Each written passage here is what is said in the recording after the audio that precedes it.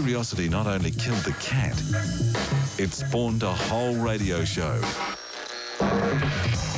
Graham Hill's Weekend Variety Wireless on Radio Live.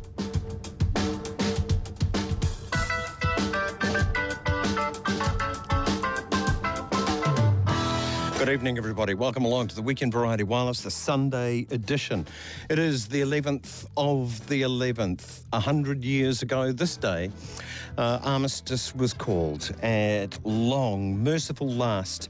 If you've been listening to the program over the last few weeks, well, we've been running it for 7 consecutive weeks. Jesus, make it stop. Glenn Harper, military historian from Massey University, has been walking us through the last weeks of World War I, week by week. And man, he's had some amazing stories, and the detail for which he just has at the top of his head is great. That is actually up as a podcast already on the News Hub site, and the Weekend Variety Wireless site. You can go directly there, because we wanted to share the final episode with everybody this weekend as soon as we could. It will be broadcast in full at 10:30 this evening. Some of the stories, like how it prepped Germany in a way, but the propaganda at the end, the German propaganda at the end of World War I, kind of prepped people like, there was a guy called Hitler recovering in hospital from a gas attack when he heard about armistice. And the Germans had a victory parade.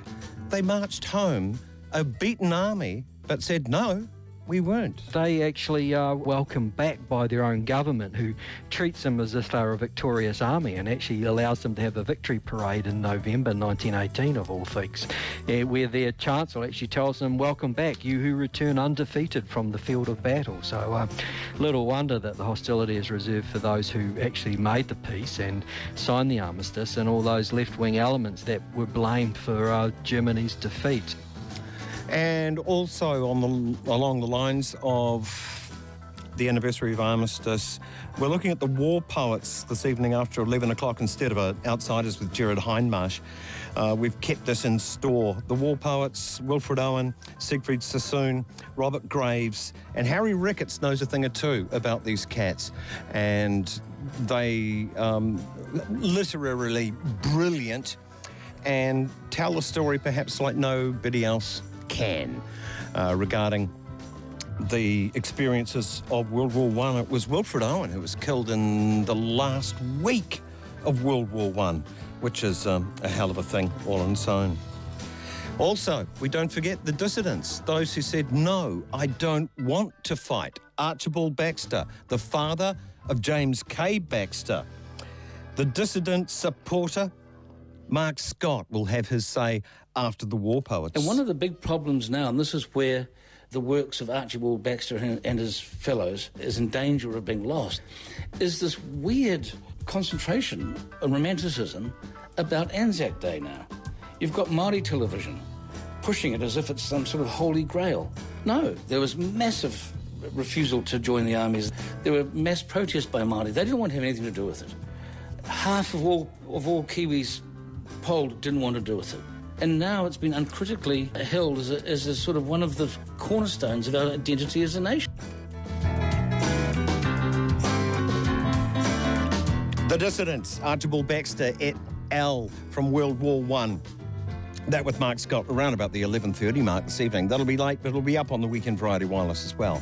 Oh, we've got a big famous scientist and documentary maker this evening, Brian Cox. He does heaps of stuff on TV about the world and how it works and the universe and everything. He's a real live particle physicist who does real science at the CERN laboratory, otherwise known as the Large Hadron Collider. He's up tonight as well. Science as a profession, if you're a research scientist, is pretty much being wrong all the time. And then just now and again, it turns out that you're not wrong and you're delighted. He should be on Coronation Street. He should make some cameo, just walk into the Rover's Return and talk about quantum entanglement or something along those lines. That would be marvellous. We've got a quantum entanglement cat this evening as well. A little bit later on this hour, we will salute somebody who's got themselves a big fat grant from the Marsden Fund. It's about $1 million. And it's this quantum stuff where it seems like magic. It's kind of crazy that you can have action at a distance faster than the speed of light. He'll explain it for a layperson. And he's got a big, broad German accent and sounds like a mad scientist, which is just perfect in my book. I also put to him, a lot of quantum stuff is adopted by spooky folk like Deepak Chopra that say we're all connected and our consciousnesses are all, I don't know, woo words really because of quantum this and quantum that. What do you make of quantum abuse like that? So are you allowed to say bullshit on the radio? I think you should say it again if you like. I think it's bullshit, yes. Alrighty. Time for grievance. What grievance number are we up to? I ask my technical producer Saskia next door. No, we're well past 159. I think it's 169. 168 last week, that's right.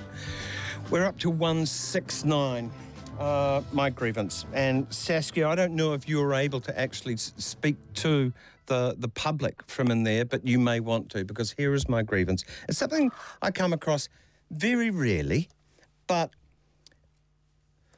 let's say I get crook with something, a flu or a cold, or I've got a something, a bellyache, and you make the mistake of actually telling someone that you've got a bellyache or you've got a flu. And my grievance, number 169, is so often the reply is, oh, I've had that. How many times do you say, I've got a disease, I want it to be all mine, and they say, oh no, I've had that, and then they follow it up with it's been going around. A lot of people have had it as well, and then what's more, if that wasn't bad enough that you're not allowed your own disease in the way that you want to have it, they'll chip in some homespun advice on remedies and how to fix your problem. And it's probably this, and it's come up with all these theories. Who the hell are you? You're not a medical doctor. You haven't got a lab coat on with a magnetic pass to get in the front door of a research institute. Stop telling me what I've got. I have actually done this because of the level of exasperation with people saying, oh, I've had that. To say, oh, yeah, I went to the doctor. It's AIDS. Just to put them off. It's Ebola. Diphtheria, meningococcal. You want it to be bloody spectacular to put them off. Saskia last week was spectacularly ill.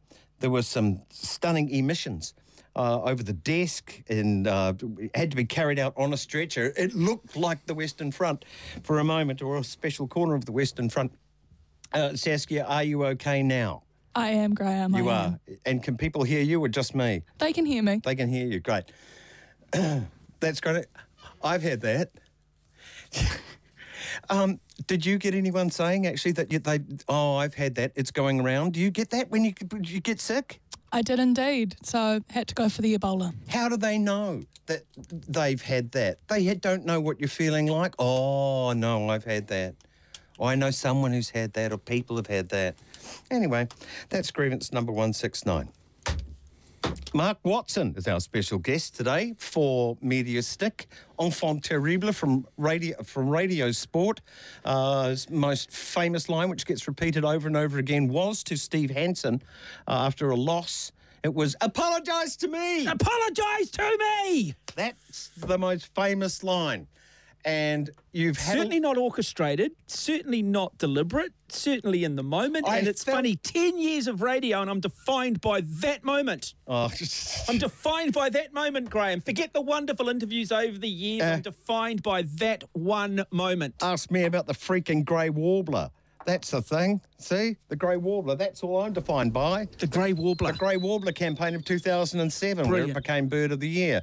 But I heard you working up to the Apologise to Me when I was listening to it live, and it was a spectacular piece of radio. I didn't know whether to send in help or encourage you to carry on. I could actually see your point. You weren't happy with a performance. No. That wasn't up to par, and it was a bit like, oh, these things happen, never mind. No, my whole point of view with the All Blacks is, like, yeah, we should win. I mean, Steve Hansen and our current coaches are the most resourced coaches in history.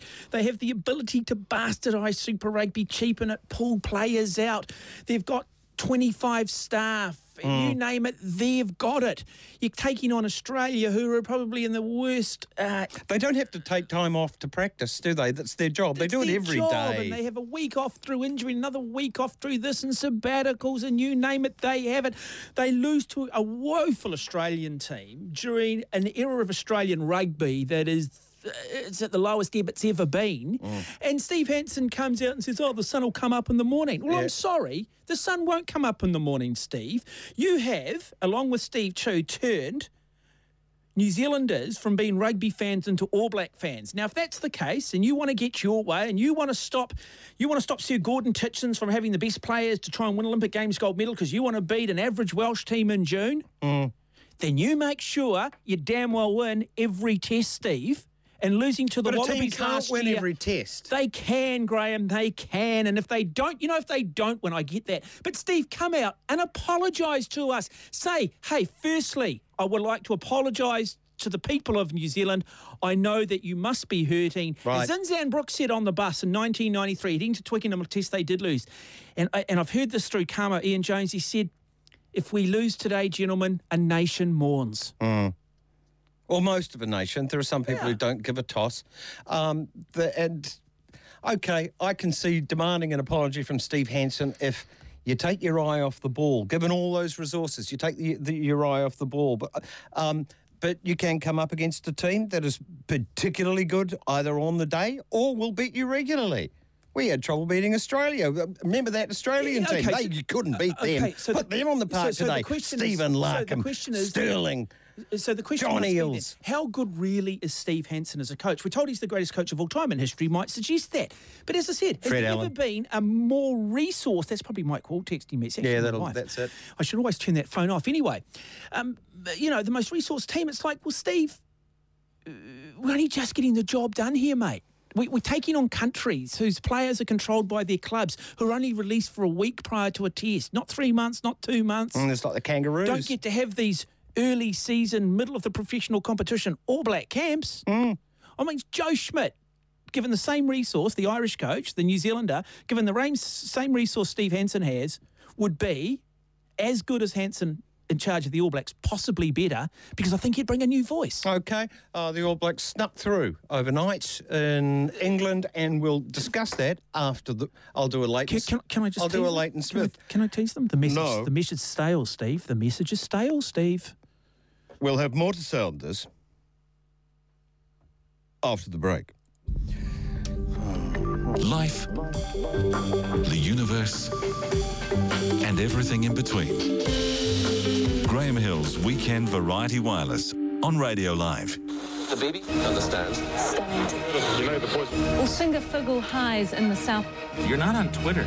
Basically, it's a route to madness. Al-Qaeda is a lethally dangerous man. Mark Watson, enfant terrible of Sport Radio, now on Radio Live this evening anyway. Hey, Graham, can I just go back? You mentioned the war poets. Am I going to regret bringing you in? No, I remember vividly at school studying Siegfried Sassoon and Wilfred Owen, because one glamorised war, didn't it? One showed very much the pity of war. Oh, they're both pretty... No, were they both? They were both pretty on the mark, this is what happened. I always remember was it the poet Dulce et Decorum Est? Dulce et Decorum Est, that's a Wilfred Owen job, yeah. Never forgotten that. No, it's kind of Latin for how sweet and noble it is to die for your country, and the title but that was glorifying war, wasn't it? No. He was being sarcastic. The poem's real title is Yeah, Right. Like a TUI ad. It's funny though, isn't it? Armistice Day, and my grandfather was gassed in World War I, and fortunately, survived and came through, and and obviously here I am. But we haven't learnt anything, have we? We still. I think we have. History is still repeating itself around the world, though, no, isn't it's not. it? History is still repeating itself, Graham. There are still wars going on. We have learnt nothing. We have learnt nothing. Mark, name a conflict today in which an army is fighting another one. This is the first time in human history you can't. Yeah, look, okay. Yeah, okay. We'll talk some boxing very shortly. That's not bad. No, but we still don't get... I take round one. Yes, you do, actually. Knockout, like Jesse Ryder. Never before has poverty been so minimal I'm not saying the poverty that is there is it good? Whether they're pushing buttons now to kill each other or holding guns and shooting guns at armies are actually going toe-to-toe with the bayonets on. I mean, we still very rarely, do we want to still sit around the table? There are still conflicts. You've only got to look at Syria. You've only got to what's looking to happen in the borders of Russia and some of these Baltic states. In comparison you've only got to go back to Yugoslavia. We've been used 20 to, years ago. What with the sort of war we've been used to, these are skirmishes. Okay, they're not fun, but don't forget, it's really diminished. It really has. It's quite remarkable. There should be a parade, but no one will have one, because no one wants to be too gleeful for the suffering that is out there, and I can understand that. But I think it might be useful just to know where we are getting better at stuff. We can go downhill damn quick, but just maybe on a positive note. Not convinced, Graham. All right. I think mankind's on this planet for two things: killing each other and keeping the species going. One cancelling out the other to some extent. Although there are more than 7 billion of us, so I think I know which one's winning. Certainly. Dan Carlin is another podcaster that's done an amazing series on World War I. It's called Blueprint for Armageddon. Each podcast is around about, it can be 3.75 hours. It can be 6 hours. It can be 5 hours. I think there are 6 parts to it, and it is utterly compelling. Today's the day to give him a bit of a hats off and give you a heads up about him. Look him up if you're interested in this stuff. I think if you start on Dan Carlin, you will find it hard to drag yourself away. A little example of his work. One can't help but think of all the men in uniform, especially those in combat units at the front, who were just glad that they were going to have a future. And at the 11th hour of the 11th day of the 11th month, 11 a.m., November 11th, 1918, on many different fronts, soldiers greeted this moment, this agreed moment. It's a little strange when the war would end in advance. Historian, soldier, and politician John Buchan was there at one part of the front the minute the war ended. Here's what he wrote. Quote, at 2 minutes to 11, opposite the South African Brigade, at the easternmost point reached by the British armies, a German machine gunner, after firing off a belt without a pause, was seen to stand up, take off his helmet, bow, and then walk slowly to the rear. There came a second of expectant silence, and then a curious rippling sound, which observers far behind the front likened to the noise of a light wind. It was the sound of men cheering from the Vosges to the sea. End quote. The future may have been poisoned, but at least these people would be there to see it. November 11th will be celebrated after the war as Armistice Day, and will be celebrated with a wide mix and range of emotions. Dan Carlin, Blueprint for Armageddon. It's a must listen for this sort of thing. Absolutely. He's great. All right. On to your specialist subject. This week you've been quoted. I've seen Mark Watson, our guest, in a sporting context, and primarily about that tragedy in a charity boxing event. What did you say? Oh, look, I was just asked by a reporter from media outlet to just give my thoughts on corporate boxing and charity boxing, because I was involved in one against cricketer Jesse Ryder some years back on a major fight as part of the undercard. And there's obviously been 2 recent deaths through corporate fights. And so when you have 2 deaths, people start to ask questions about, the safety side of it and whether or not, morally, should they go ahead? And I guess from my experiences, it's a tough one, because I must admit I had no regrets in terms of taking the fight against Jesse Ryder. I knew I was going to get hammered. I knew I was going to get probably knocked out. And walking into that ring with the TV camera and everything in front of my face was terrifying. I'm not going to lie to you. You didn't get brain damage, though. No, but killed. I maybe I was a little ignorant. Maybe I was a little naive. Maybe I didn't genuinely believe that I could get hurt. People do. But in hindsight now, looking at what has happened, and having 2 little kids, would I be as blasé about accepting that opportunity again? I'd probably think about it more, but I'd probably still do it. I'd probably still do it.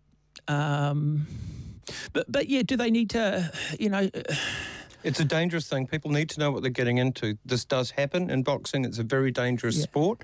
I don't know. There are a few deaths every year in professional boxing, and if you want to add it to amateur and other sort of boxing, it goes way up. What you're trying to do in boxing is knock the other fella out, or the other person out, or not get hit. Actually, that's a major part of it. Primarily, it's about trying to knock the other person, knock the other person's block off. People say, "Well, okay, no, so I disagree. But people say you don't support boxing, but you support rugby. You're a hypocrite because look at the concussions in rugby." I'm like, or as Bob Jones says, mountain climbing, and he's got a point. But hang on a minute. You're not trying to knock a person out mountain climbing. You're not trying to knock a person out playing rugby. I'll tell you what, the mountain's trying to knock you out. I could be Bob Jones if you like. For God's sake, Mark. Okay, now you say you disagree with me. Why do you disagree? I mean, so many people get killed at mountain climbing, and nobody ever complains about Ed Hillary telling him to get off the mountain, do they? That's brilliant. They don't do that. That's brilliant. So it's probably more dangerous. But come on, boxing is about trying to knock the opponent out. You don't agree with that? No. What's boxing to you? What's the intent? That could be part of it. It's trying to hit and not be hit, and be better at the former. Be better at both than your opponent. But what's perfection in boxing? Perfection's knocking your opponent out, surely. Or not getting hit once. It's probably Floyd Mayweather against almost anybody. Yeah. I don't like the guy, but I've just got to say he's probably the best I've ever seen pull on gloves. I just think if you are going to do those corporate fights, you need to make sure you're incredibly well trained. I think that they need to bring the two fighters together at some point, even prior to the fight. Amateur so you boxers, can have a look at each other a little bit, and you can maybe even do a sparring session, not necessarily with each other, but next to each other. A bloke gets knocked out and hits the canvas, hits his head on the canvas, and then dies through that. Multiple. Concussion. What's the most terrifying thing you've ever done? I've got to say, probably walking into the ring to take on Jesse Ryder, knowing I was probably going to get knocked out. We'll probably have to be up there. Yeah. I don't know. No? Can't recall. Trying to get past a line of 1, 2, 3, 4, 5, 6, 7. It must have been about 10 black power patched guys who wanted to beat me up. Why'd they want to beat you up, Graham? Because it was an initiation thing where one of the young ones assaulted me in the toilet after I stole my sunglasses, and then I went in to see, this is basically a kid. And then he tried to beat me up in the toilets, and I wasn't having it and pushed him away, and I walked outside, and here's this crescent of patched guys. And it was me and them. I had to get out and get past them, and I picked the fattest one and ran as hard as I could. Grabbed my leg, he did, and managed to pull me back, but I kicked and fought and managed to get away. Wow. I mean, that could have... ended up not very well. Yeah. No, terrifying. Where was that? It was in Albert Park. Really? Yeah. And what did they pick on you? Were you the only one there? No, because this person picked on me for, this is how you start in on these things. You have to commit some sort of low-level crime, and then, if you get caught, they'll back you up, and they were backing them up, and I was the one in the middle. Yeah, so there you go.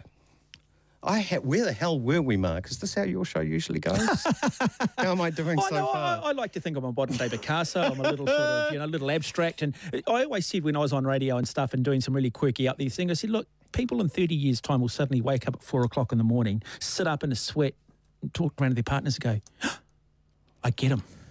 I finally got him. I think I finally got where this guy's coming from. I warmed to you. I started thinking, this is madness. But then again, you made a lot of good points. You don't have to agree with everybody all the time. Even if you don't like someone, people you don't like can say really, really smart things a lot of the time. Well, my point of view with talkback radio is if you don't like an opinion, don't listen to talkback radio. Yes, I mean, that's primarily it. Hey, we were talking boxing, weren't we? Mm-hmm. Yeah. Earlier. Now, you've got an association with it. Yeah, I was brought up with boxing. Dad was the president of the Northland Boxing Association, and I'm loath to bring this up, but I have to now. Very, very close friends of the family. Their son was killed in the ring, and when my father happened to be the Northland Boxing Association president, and that's one of the most disgusting things to have to endure. He had a doctored Black Blue Book, the boxer. Yeah. He'd been knocked out and should not have been fighting within 3 weeks. They got him out of the country, and he was fighting in New Caledonia, and the Peter Gilbert Trophy is still fought for in Northland, so there you go. It's interesting though, isn't it? Because boxing and mixed martial arts get such a bad rap when it comes to, I guess, the brutality at sides of it. And as we've talked about, people think a lot more, particularly with MMA, that it's just sort of legalised prison violence.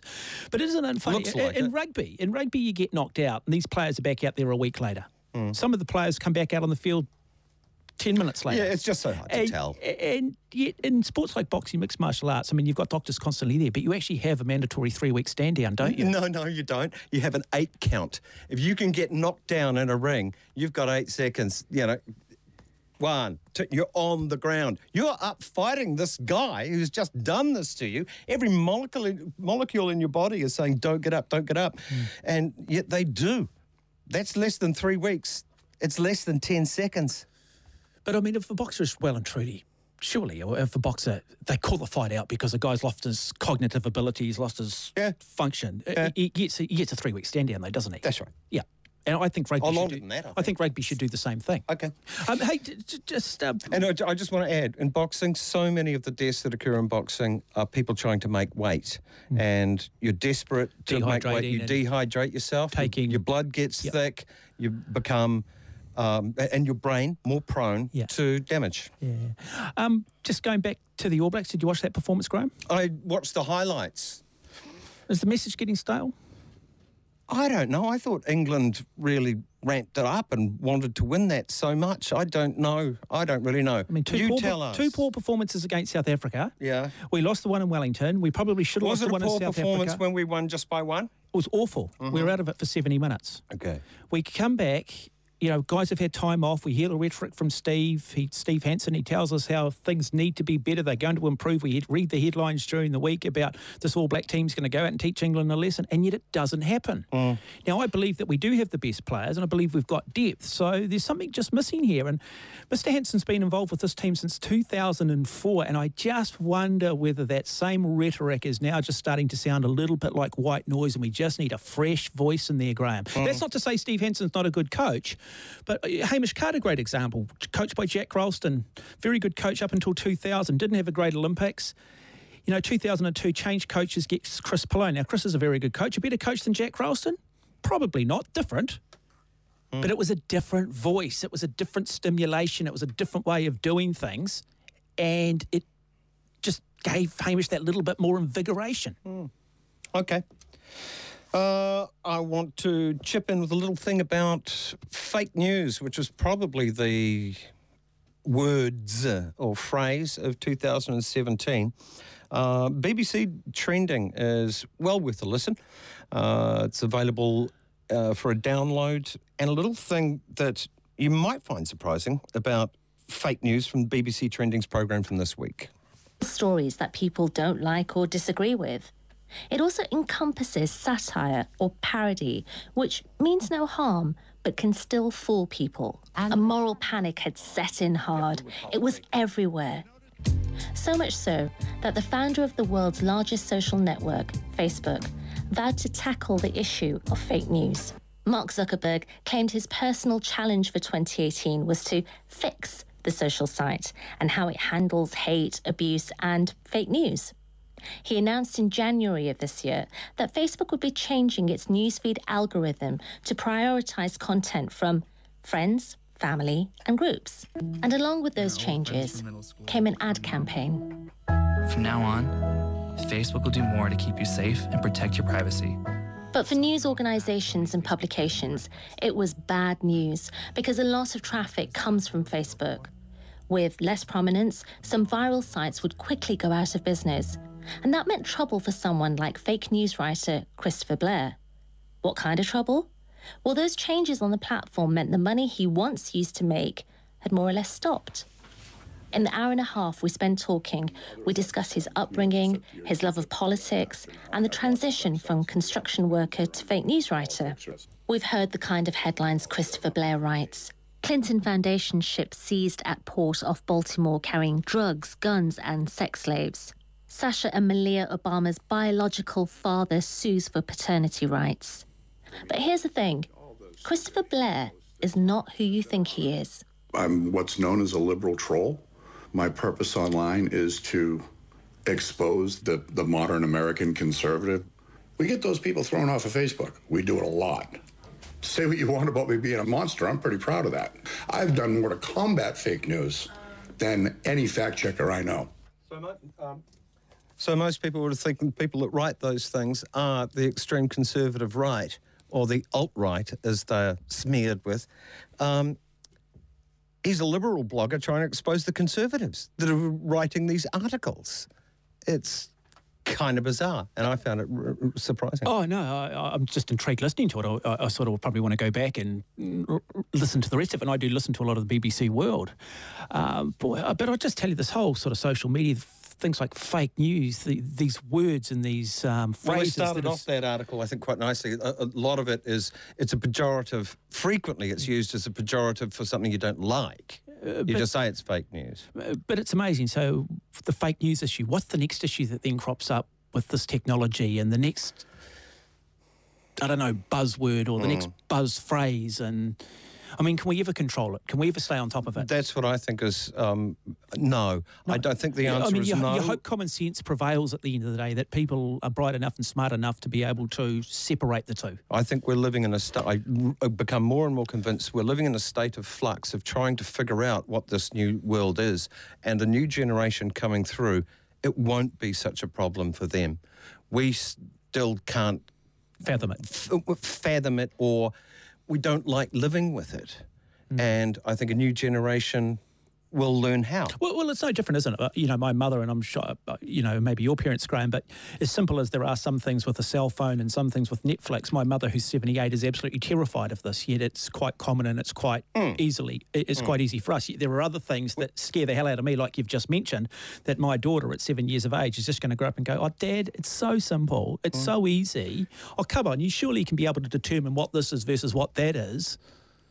But yet at the moment we can't. We're sort of trying to write the book that hopefully the next generation's going to end up reading. Yeah, and the I suppose you could say the old school, or some people say the normies, been spoon-fed news their whole lives, and there's been fake news with them as well. In the old days, it's not a new thing. People write mad books and put them in libraries that aren't true. That's fake news as well.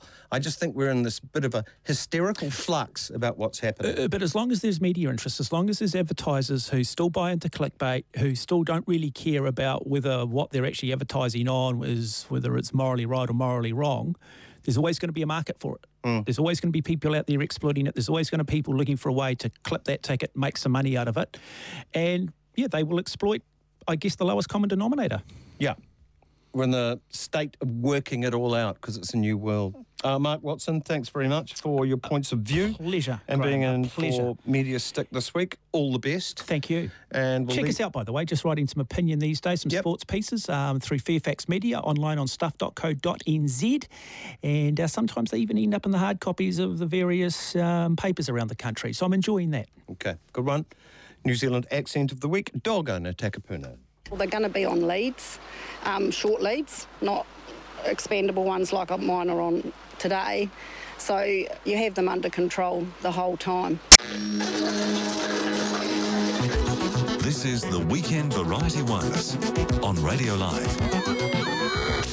The Marsden Fund is an excellent sort of thing that divvies out some cash for research that is essentially, well, not necessarily has a goal in mind. It's just, how does stuff work? Let's go find out. Blue sky research, or basic research as it's sometimes called. One of the recipients of a few $100,000 is Dr. Mikkel Andersen, who's doing something really at the spooky edge of physics, or at least it is for the layperson. I think it was Richard Feynman who said, if you think you understand quantum physics, you don't. Maybe that's true. I'll ask the recipient of the Marsden Grant, who's doing some weird things with quantum entanglement, Dr. Mikkel Andersen from Otago University. Thanks for being with us, and congratulations. Thank you very much. Do you agree with Richard Feynman? Sorry? Do you agree with Richard Feynman? Yes, indeed. So there are, of course, in physics, there are certain fundamental principles that we accept because we have observed that's the way the world works. But those cannot be understood. They come from observation. Then, in terms of those principles that we call the fundamental laws of physics, you can understand every phenomenon. But the basic principles, you can't understand. Is it just the realm of the extremely small and the extremely cold? No. So in terms of quantum mechanics, that's valid at every scale, and also at the classical scale and at the large scale. That's actually an amazing thing about quantum mechanics. This is the only scientific theory where there's never been an observation in conflict with it. Yeah, it's got a pretty good track record of being probably right. Yes, and it's not because people haven't tried. Okay, for the layperson, can you describe this quantum entanglement weirdness? It really is spooky, is it not? It's not spooky. If you accept those principles by which the world works, then it's a natural consequence. But to Einstein, it sounded spooky because he would have liked to add a principle to those called locality that turned out not to be right when it was tested in experiments. So basically, what quantum mechanics enables you to do is you sit in the other end of the country, and I sit here. Hello. We had a cup with a dice in each, and the outcome of the eyes on the dice is completely random when we roll it. Mm-hmm. Then quantum mechanics allows for us to be able to set this up such that even though we roll the dice and it's completely random for each of us, then the sum will always come out to be, for example, 7. Such that if I roll my dice first, I know what your dice is going to be. No, you don't. So that's what actually is fine. If I have set them up entangled, then that's what's going to happen. Okay, so that's action at a distance, which shouldn't really happen according to Einstein. Yes, this is exactly what Einstein had a problem with. If I rolled my dice first, you rolled yours, say, 2 microseconds later, then Einstein would say, no, it shouldn't be possible for me to predict the outcome of yours because the information needs to travel no faster than the speed of light, and it will take this light longer than 2 microseconds to make it from me to you. In popular culture, Schrodinger's cat is very famous. It's that experiment about quantum physics. It's the thought experiment that I suppose could actually happen. Is the cat alive or dead? It depends on whether you look at it. You complete the experiment by the observation. But that cat in the box is both alive and dead at the same time, confounds our brains. It can't be true. What do you make of Schrodinger's cat? Okay, it doesn't take a conscious observer to make the cat either alive or dead. The box will make it automatically if it's a hot object. So in that sense, it's not a person observing that makes it dead or alive, but it's the fact that the cat is in contact with a large hot box that will cause it to be either dead or alive. Okay, so when we're looking at the box containing Schrodinger's cat, it is actually alive or dead. It's not some sort of weird ghosty So thing. you would have to put the cat in an empty universe somewhere, and it has to be a world champion in holding its breath or something like that. Then you could make it both live and dead at the same time. But as soon as it interacts with something, and it doesn't have to be the observer, of course, you can't observe without interacting with it.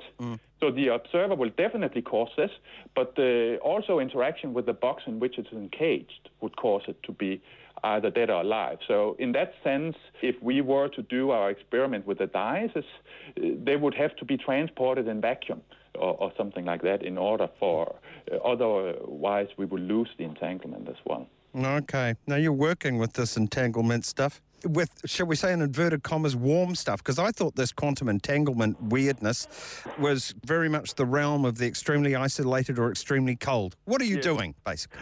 Yes, so isolation is important, as to just try to explain. And most people will also say that what we do is still cold.